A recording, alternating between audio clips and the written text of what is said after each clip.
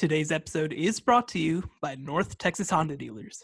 North Texas Honda Dealers, they're here to help. Welcome, everyone, to the Republic of Football. I'm your host, Shahan Jayaraja, the college football insider at Dave Campbell's Texas Football.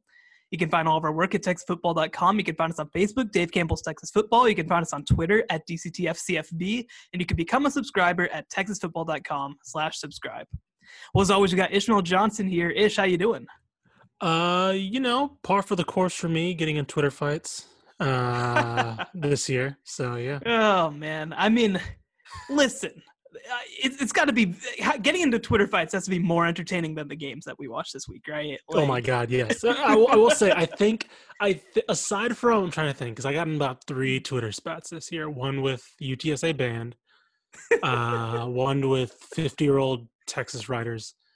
And the game was actually fun because that was after Red River, I believe. So that one wasn't as fun as that game. But yes, usually the game that I'm actually commenting on or the games that are going on around the same time are pretty bad. Yeah. Man, I'm just remembering back now to the UTSA band stuff, man. Hey, listen, I'll tell you what. Year, man, it's been a long year. I'll tell you what, man. I don't know. I think UTSA won that one though. The band still lost, but UTSA UTSA won. UTSA football is kicking ass, and right. And as far as I can tell, UTSA's band has not worn those same masks. So I think I won that. Hey, there you go. How about that? So, Ishmael Johnson influencer. So, but yeah. Oh man. So it was a light slate this week because Texas and Texas A&M both canceled. Both of them were not playing interesting games, to be perfectly honest. Right. Ole Miss could have gotten interesting, but it probably wouldn't have. I do have to say, did you watch the end of that Florida game? Yes. Oh my God. Oh my Lord. So, where do you want to start? I think we got to start with the shoe. Yeah. Okay. So, well, first of all, not even the shoe. The fact that LSU was just playing for a field goal, like a 50-yard field goal anyway. Like a 57-yard field goal. Yeah. They ended up making a 57-yard field goal set up by this shoe that we'll get to in a bit. But the fact that LSU was just playing for basically a 60-yard field goal is like, yep, we'll take it. And it's like, and it's not even like, the clock wasn't expiring. Like Florida would have had a shot at like the midfield if they missed this. Well, and it's crazy too, right? Because they were driving down the field, like you said. They were explicitly not throwing down the field once they got to like the 40-yard line. Yeah, it's like we're good. That's and Cade York is a great kicker, as we obviously saw, because he kicked the field goal. But like, that's a lot to ask if you're LSU. It was the most bizarre thing. The other thing too that was unbelievable is that they called the timeout with like 45 seconds remaining, so they didn't have a timeout to get the kicking unit onto the field. But then Florida took a timeout. Like, I understand the thought process was, and it almost worked, by the way. The thought process was, okay, let's make sure that we have like at least a second if he misses this 57-yard field goal. Sure. But at the same time, I feel like it would have been more valuable for them to be rushed while kicking, again, a 57-yard field goal. Right. And then to top it all off, of course, I think LSU was at their own 30, I think, around there. And it was third down. Florida gets the stop. And I don't know, number 3, I can't remember, is Wilson. I know that. But Marco Wilson. Marco Wilson, there you go. For some reason, gets the shoe of the receiver, the tight end who's short of the marker, third down, forcing a fourth down, throws it like 20 yards downfield for no reason.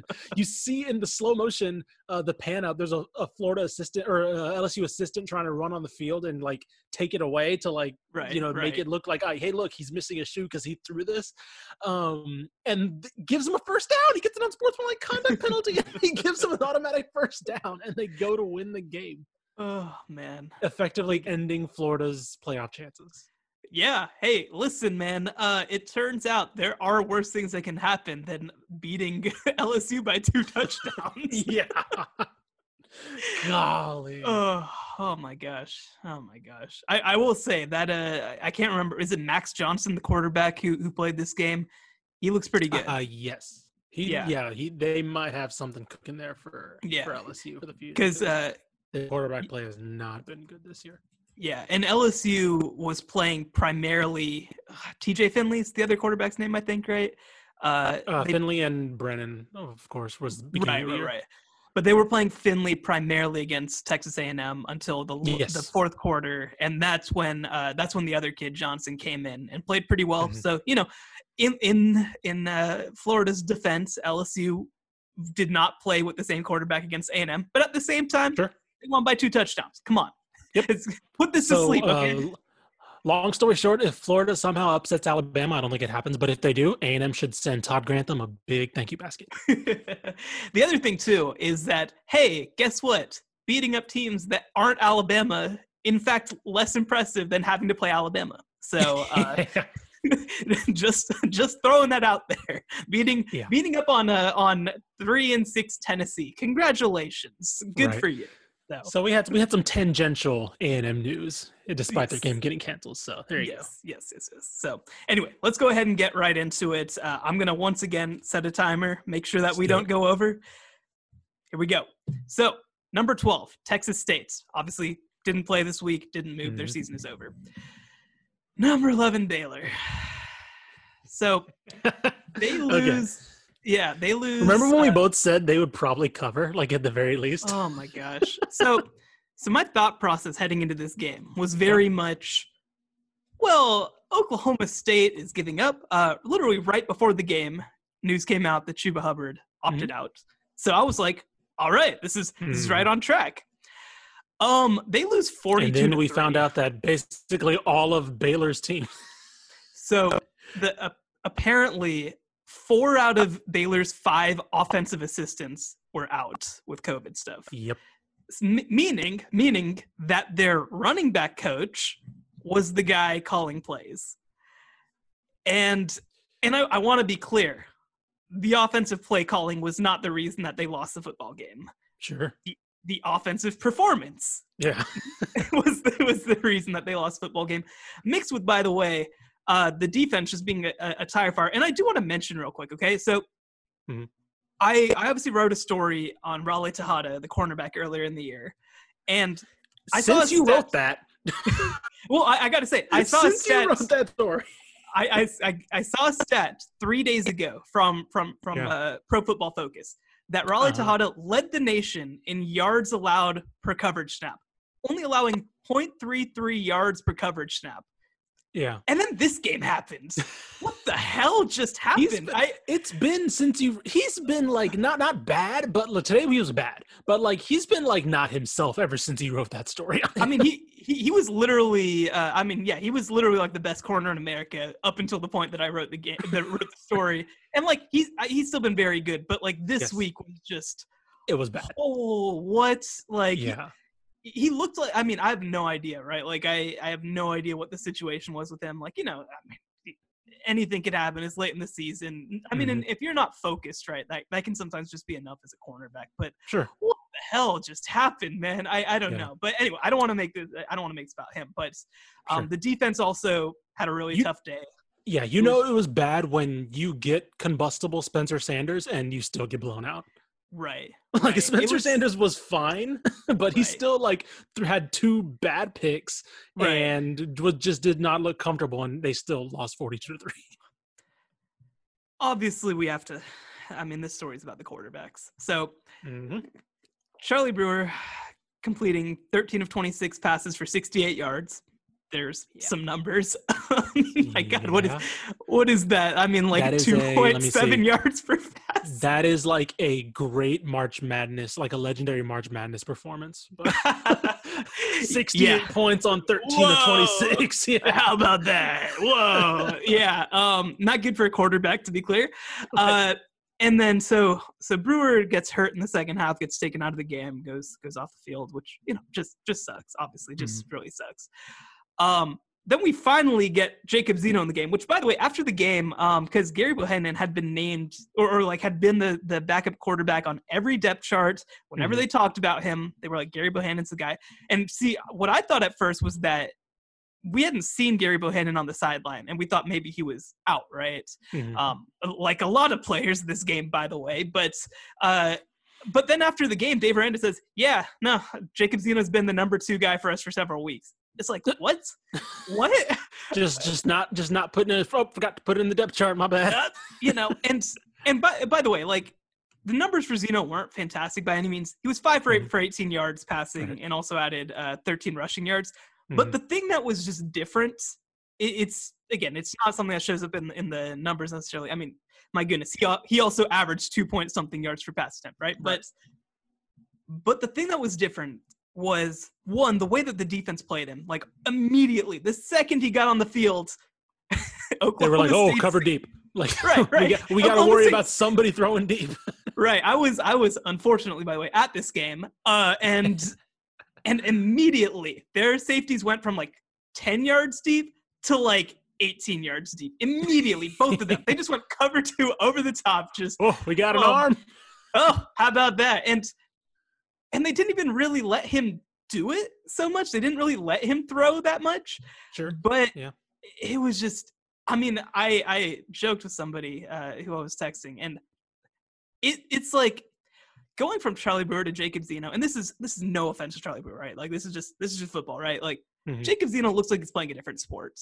Like, they do not look like they're the same species of person, you know? Like, it's just, it is unbelievable going between those two things. And the decisions were honestly quicker. The passes obviously were just instantaneous, and I mean, the worst part was he looked more athletic too, like running. So it was just, I don't know, man. I know that I understand that Dave Aranda said all year long, we're playing Charlie, and they've been in all these close games, right? Like, I get it. But, we're playing Charlie because we think he gives us the best chance to win.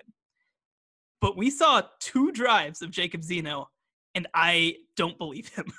I just don't believe him.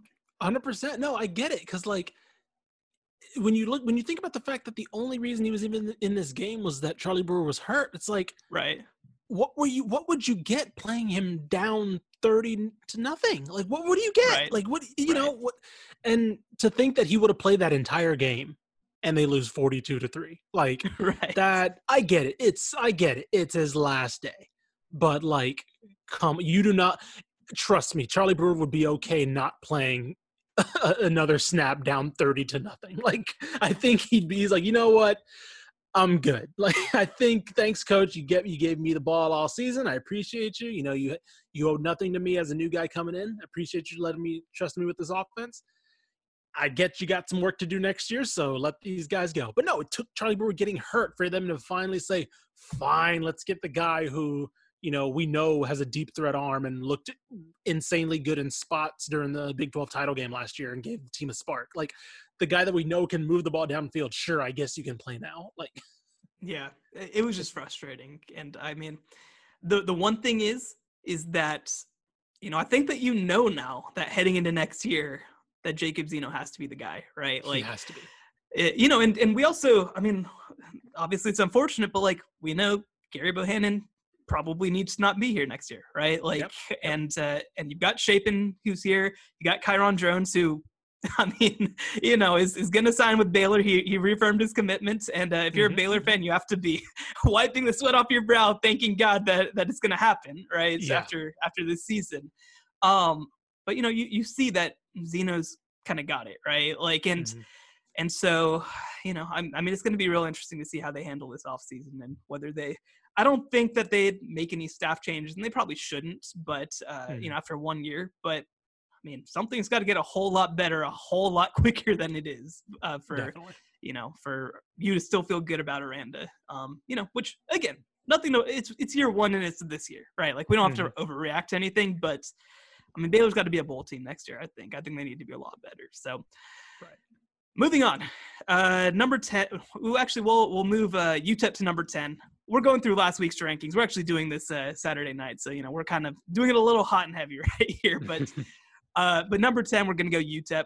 UTEP actually, I think. So about this game? Yeah, this was and North Texas is number 9. So we'll go ahead and attack them both at the same time.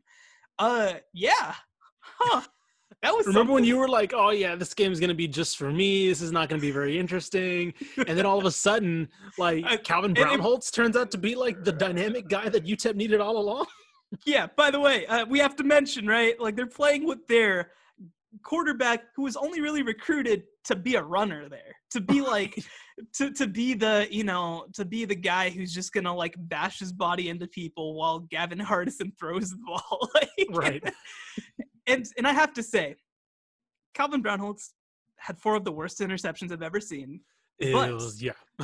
But when he didn't do that, it was pretty good. Yeah. It was pretty dang good. When he didn't throw the worst passes ever. It was pretty fun. It was pretty fun. And like Deion Hankins, the dynamic with him having somebody that could run the ball as well that wasn't Kyle Oxley, who just wasn't, Right. Not a quarterback and really Right. wasn't a threat running the ball really either. But having another option back there, it freed him up to do a lot more. And like it's like, Definitely. okay, we have balance. Like this is awesome. And like Ronald Awad was like doing stuff too. And it's like, okay, they had something going here, right? With that 3-headed running attack. And yeah, that was not what I expected at all. Well, and the thing that I'll say, right? So I think that Brownholtz started the game like 2 for 15 or something like that. Right. And so, I mean, he ended up completing after that 8 of his last 11 passes with 2 touchdowns, right? So like he figured it out as the game went along. He threw in those last 11 passes, he threw 2 touchdowns. It was funny early in the game. Like, obviously, Hardison has such a strong arm. He throws bullets, right? Right. And Brownholtz actually threw the ball better than I thought he was going to, just in terms of, like, ball velocity and all that sort of stuff. But it's not that, right? Like, that's not what he's doing. And it seemed like, especially early in the game, the receivers weren't ready for the different type of ball, right? And so and it seemed like in the second half they adjusted, especially Jacob Cowing. I'll point to specifically. I tweeted early in the game, I feel like Jacob Cowing is like 18 inches away from having had a huge game in the first half. And in the second half, it looked like he adjusted and he had that game. He had the game that we thought that he would have with 118 yards and 2 touchdowns. So I thought that Brownholtz played really well. Now, you still expect Hardison to be the guy next year when he comes back, but you kind of got a chance to see just the talent on this team. And that's kind of, we don't talk about talent when we talk about UTEP that much, right? But I thought that their offensive line did a great job of winning their matchups. They looked like, in fact, the thing that I'll just say overall, especially on the offensive side and defense, we'll talk about in a second, but on the offensive side of the ball, they looked like they belonged. They looked 100%. like they looked like they were a real FBS offense that can do a lot of things well. And after the last 2 years, I mean, obviously last year especially was really bad. After the last 2 years, we were talking about a team that was bottom 3 in the country, right? Every year, if not last, in everything. And this year, that's the thing that I'll say about UTEP this year, because I don't think that they're going to schedule any more games. I think this is it for them at 3-5, which, is not a bad record at all, even though 2 were against FCS teams. The thing that I'll say about them is that, they looked like they belonged in basically every game this year. The UTSA game got away from them. Obviously, Texas, I mean, I'll put that one to the side. I don't think that's anything to worry about. But, you played UNT really close with a backup quarterback. You played Charlotte within 10 points, and Charlotte's pretty good. You played Louisiana Tech within 4 points. Like, they looked like they belonged on an FBS stage. And, yeah, that's probably a low bar for us to have, but that is where the program was. They had lost, however many games in a row. They had gone however many games without winning an FBS game. This was bad. This was really bad. And, for the first time, even though it was a loss, even though it was, 3-5, even though it's a losing record, I really do feel like they have guys in Cowing and Deion Hankins and either Brownholtz or Hardison. I was, again, really encouraged by Brownholtz. And with that offensive line, I just feel like they have guys who belong and will launch this team forward. No, 100%. I don't have much to add just because, like, next year is the year where you start, where these type of competitive losses start to be a little bit more annoying because you start to have expectations based off what they're doing this year, right? Definitely. And I don't – we can talk about the defense, but, I mean, I feel like there's kind of a guy on the other side of the field that was more of their defense just got absolutely annihilated. Right. But so I don't want to go too bad Yeah. on the defense. I mean, I guess the rush defense was a little bit concerning, but I mean, I was as far okay as with it. it was fine, but Yeah. like the secondary, I think it has more to do with what happened with the next team. But Right. we'll get to that. And the other thing that I'll say about the secondary is that they had 4 players opt out of the season who were legit starters in the secondary. So, they looked a little unprepared in the secondary, I'd say. And the other thing too is that they got worn down in the running game, right? Like that was the one thing is that, they played really well in the first half. I mean, my goodness, I think that, we're in the process of putting this all together, but praise Amawule for them. I mean, he's a legit potentially first team guy for us in All Texas College. Like he has been tremendous this year and he played awesome in the first half against North Texas. And then again, I mean, I think North Texas just started to wear them down a little bit by being on the field a lot in that first half. But yeah, I mean, look, Jalen Darden. What UNT so UNT before you go UNT obviously they've realized okay Jason Bean's not the guy so it's like okay Asinani we're just gonna figure out what we do with Asinani. Hey Asinani, get the ball to Jalen Darden as much as you can and he's gonna do whatever he wants against this defense and guess what, that's what happened. That's exactly what happened. So here's the best way to sum up what this game was, okay? Yeah. Jalen Darden came in for post-game interviews, dropped a bag with 4 footballs on the table. I love him so much. That's what happened, right? Like he's insane. I've started to realize, we talked about the frustrating thing with UNT this season, switching quarterbacks. I finally realized they were tired of Jason Bean not getting the ball to Jalen Darden. Yeah. It was you're doing it wrong. No, you're doing this not right. Come on, Asinani, just get the ball to him. So this isn't hard. Again, we gotta remember, right? So North Texas had crazy quarterback issues, right? They've gone back and forth. They've turned the ball over a lot. Obviously, Jason Bean has, passing the ball has kind of unfortunately been a disaster. So they've completed 54% of their passes collectively. 54% of their passes. Yeah. And with that level of quarterback play, here are Jalen Darden's numbers in 9 games. 74 receptions, which, by the way, is 2 less than the receptions that he had last year in 12 games. Right. 1,190 yards. Here's the real kicker, okay? This is the craziest thing I've ever seen. 19 touchdowns. Are you kidding me? He's insane. It's like, I get it, but why isn't this guy in Heisman? I get it. I get why he's not in Heisman talk, but it's like, this guy should be in Heisman talk. This is unreal. He's not going to get the Biletnikoff because Devontae Smith is going nuts too. But come on, this guy is insane. I just don't get it. I mean, I think that a lot of people are going to look at North Texas and be like, oh yeah, the Air Raid team that had Mason Fine, they have just receivers who put up big numbers, and not like this. This is not that. Not when we're the again we like Deontay Simpson, right? We like a lot of the other guys. Jalen Darden's the only number 1 guy he's the only one. We liked Guyton, but he had Rico Bussey right in the as the number 2. We liked Bussey, but he doesn't have anybody. Darden doesn't have anybody else that really occupies everybody on the defense to take attention away from him, and he's just doing this. He had almost 250 this year against Charlotte. So I've got a question for you. Yes. Jalen Darden has 19 receiving touchdowns this year, right? Mm-hmm. Can you guess how many receiving touchdowns UNT had as a team? Oh God, that's a good question. This year total. Is it 25? 25.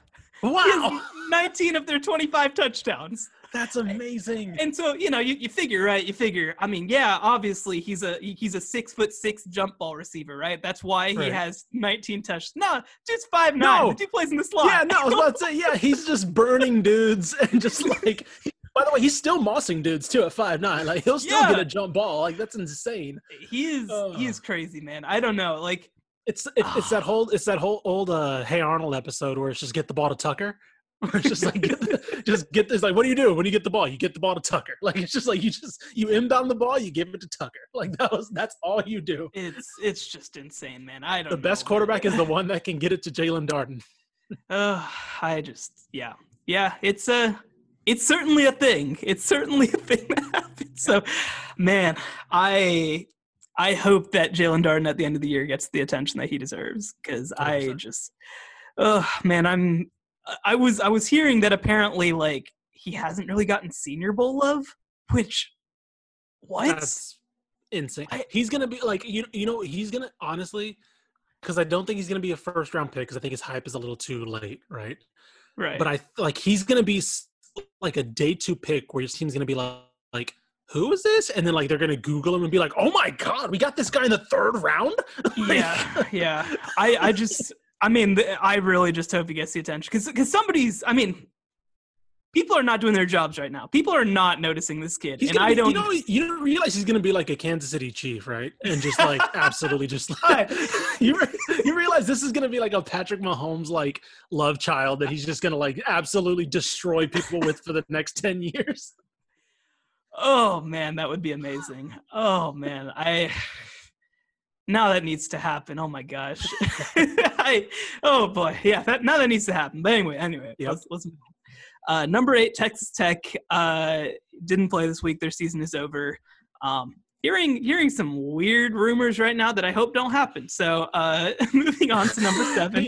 We'll just put that to the side, right? We'll just put that to the side. We won't talk about it until we have to. Yep. Number 7, Houston. So they go down 27-6 in the 3rd quarter, and then decide to come back. We should play football. Yeah, we should play football. We're going to score 3 touchdowns in the 4th quarter. Score a game-tying touchdown with under a minute left. And then they forgot to play defense and gave up a game-winning field goal in, again, less than a minute. And now Houston's 3-4, and we have 2 straight losing seasons to start the Dana Holgorsen experiment. And now you lose a bunch of really good players. I think that they might try to add more games at least so that they can have more games. Basically, they only played 7 this year. The quote was, "We fire coaches for going 8-4." I don't know exactly how 3-4 works into that. And again, there's been a lot of context, obviously, with how the Dana thing has gone, and sure. they also had a terrible schedule this year. Obviously, I mean that's something that I think we can't overlook. But at the same time, what if they scheduled 2 more wins just to get 9 wins and see, he got 9, not 8. He's got 9 in 2 years, not 8. Man, it's just. Oh, I don't know, man. It's just so frustrating. I think that's the thing that gets me is that it's just frustrating. It feels like it should be better. Why are you going down 27-6? Like, right. That's the thing. It's not losing to Memphis, right? It's losing by like sleeping through 3 quarters and then being like, oh, right, we're probably better than this team, right? And like we should be at least close. I don't know.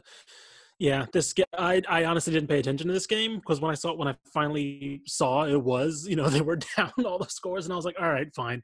And then I saw the final score and I was like, oh, look at that. They finally decided to show up. I don't know. I mean, they got a quarterback. Cool. Yeah. That's kind of all I feel confident about right now. Right. No, it's a lot. I mean, that's I don't know. Something has to get better. Something has to get a lot better real quick because you can't go into 2021 not being better than this team. Because this team, I think of this team in a normal year, I think that this team could have won 7 or 8 games, right? Like, I think that they could have been fine. Yeah. They had to play a conference schedule, which sucked. And they got all the good teams, right? Like, they got all the good teams on their schedule. It was a confluence of a lot of events that made it look this bad. But I mean, look, me saying I think that they could have won 8 games probably doesn't mean a whole lot when you're Houston and you want to win 10 games and compete for the conference. And You they've know? also, and they like the other thing. It's not just like they got the good teams. They looked bad against all the good teams. Right. They Like, didn't look like they looked belonged.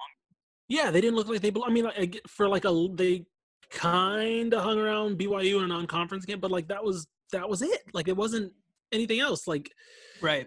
I don't know. Yeah, it was bad. I mean, Cincinnati blew them off the field. UCF more or less blew them off the field. Memphis for 3/4 blew them off the field, and so it's just like, okay, cool. Those are three of the best teams in the conference, and you missed the other two due to postponement. So it's like, okay, cool. This could have looked a lot worse. Yeah. Yeah. Okay. So number 6, we got Rice still. They lose 21-16. Yeah, it was tough. It was tough because obviously the other thing about this as well is that it knocked them out. It knocked UTSA out of the Conference USA title game, which sucks. But I mean, I don't know if I have a whole lot to add to Rice off of after what we said last week. I mean, I think it's kind of the same. I still feel really good about where they're at. I think the other thing too is that Giovanni Johnson got hurt in the fourth quarter, and immediately the offense just fell apart. I'm honestly pretty impressed by what I've seen from Johnson so far. I mean, he's a young guy, and 100%. Yeah, and he's a young guy, and Mike Collins is still your starter if he comes back next year. Like that's not in question. But like, he looked decisive, he looked accurate, he makes good decisions, he runs the offense well. Like he's further along, I think, than I thought that he'd be at this point. Sure. No, I get it. And like, I actually feel a little bit better about Rice this week than I did last week, because last week was a lot of like, it was fluky. It was a lot of fluky turnovers and like, Marshall playing terribly. Granted, Rice, you have to make him pay, which Rice did. This week was like, because the reason why I took UAB was like, okay, I don't think Rice can do that 2 weeks in a row. Right. And they kind of did for most of the game. Right, I the think defense totally played fair, really great. Yeah, the defense played really great. Johnson was a little bit more confident in his throws than he was last. Or I guess last week the game plan was to not have him mess up and not have him really put him in situations where he had to throw the ball down the field. This week he looked a lot more confident. He threw the ball down the field a lot better. They were running the ball enough to keep. They didn't run it well, but they ran it enough to keep things going. And I mean, the defense was playing really well. And honestly, I don't know if I don't know if they win the game if Johnson's still in, because it looked like UAB was starting to kind of figure him out towards the end of the game. But I like the game plan almost worked point blank. Like, I think that if this is a fully healthy Rice team, I think they do win this game, because I think that the plan A more or less worked until UAB just kind of hit some big plays late. Of course, Johnson goes out, and I saw a lot of UTSA, or saw a lot of Rice guys were like, "Oh, look, Wiley Green! Don't forget he started some games." And I was like, "Yeah." See, the issue is I do remember the games that he started. Right, I was about to say, I was like, yes, he does have starts under his belt. There's also a reason he is third string this year. Right. So there was. It got kind of. I would hate to have been a UTSA fan watching, because like they had like 3 chances to win that game, and they're like, no, watching him like not do anything. But for sure. I feel 100% more confident than I did last week, because I thought Rice's game plan worked again, and they literally tried to do the same thing. It was like, hey, defense, do what you do, slow this team down. Offense, do what you can, and we're gonna give Johnson a little bit more to work with, and he was doing well. By the way, I just do have to mention that Giovanni Johnson's doing this, and he could have Austin Trammell and Bradley Rosner in the lineup. Yeah, right. He's missing his biggest players. Like 2 of the better players, honestly, in the state. In the conference? Yeah. I mean, they're awesome, and you saw that he kind of was just like, all right, then I'm gonna pull Jordan Myers along with me. Like, it was impressive. I don't know, is Jordan Myers a senior? I don't remember. But if he's back, I mean, he's gonna have a chance to be a big time player for them next year. He's a senior. Okay. Unfortunately. I mean, if he comes back, if he does come, all these guys have a chance to come back. So we'll see. Yeah. I'm gonna be curious about Myers. Honestly, Rice is gonna be one of those teams where I would not be shocked if they have a lot of guys come back.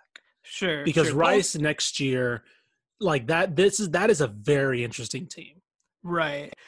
The only thing that I'll wonder about with them, and this is not based on like inside information, this is the only thing that I'd wonder about is obviously financially, it's going to be a lot to keep all of those guys on scholarship at Rice, right? And so Sure.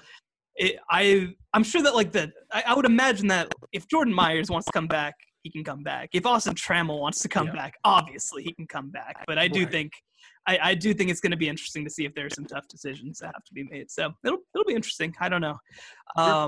But yeah, they could be a lot of fun. I mean, we've seen so many flashes of what we thought this team could be, even though they've had injuries. And so I'm excited to see, whether they get another game now or whether they play again next year. It'll be interesting. So the only other team that played, let's just real quick run through the top four. It's same as always: A&M, UTSA, SMU, Texas. The only other team that played was TCU. They looked phenomenal against Louisiana Tech. 52-10 was the win. I don't think you read a whole lot into this game, but I will say they were more dominant than I expected them to be.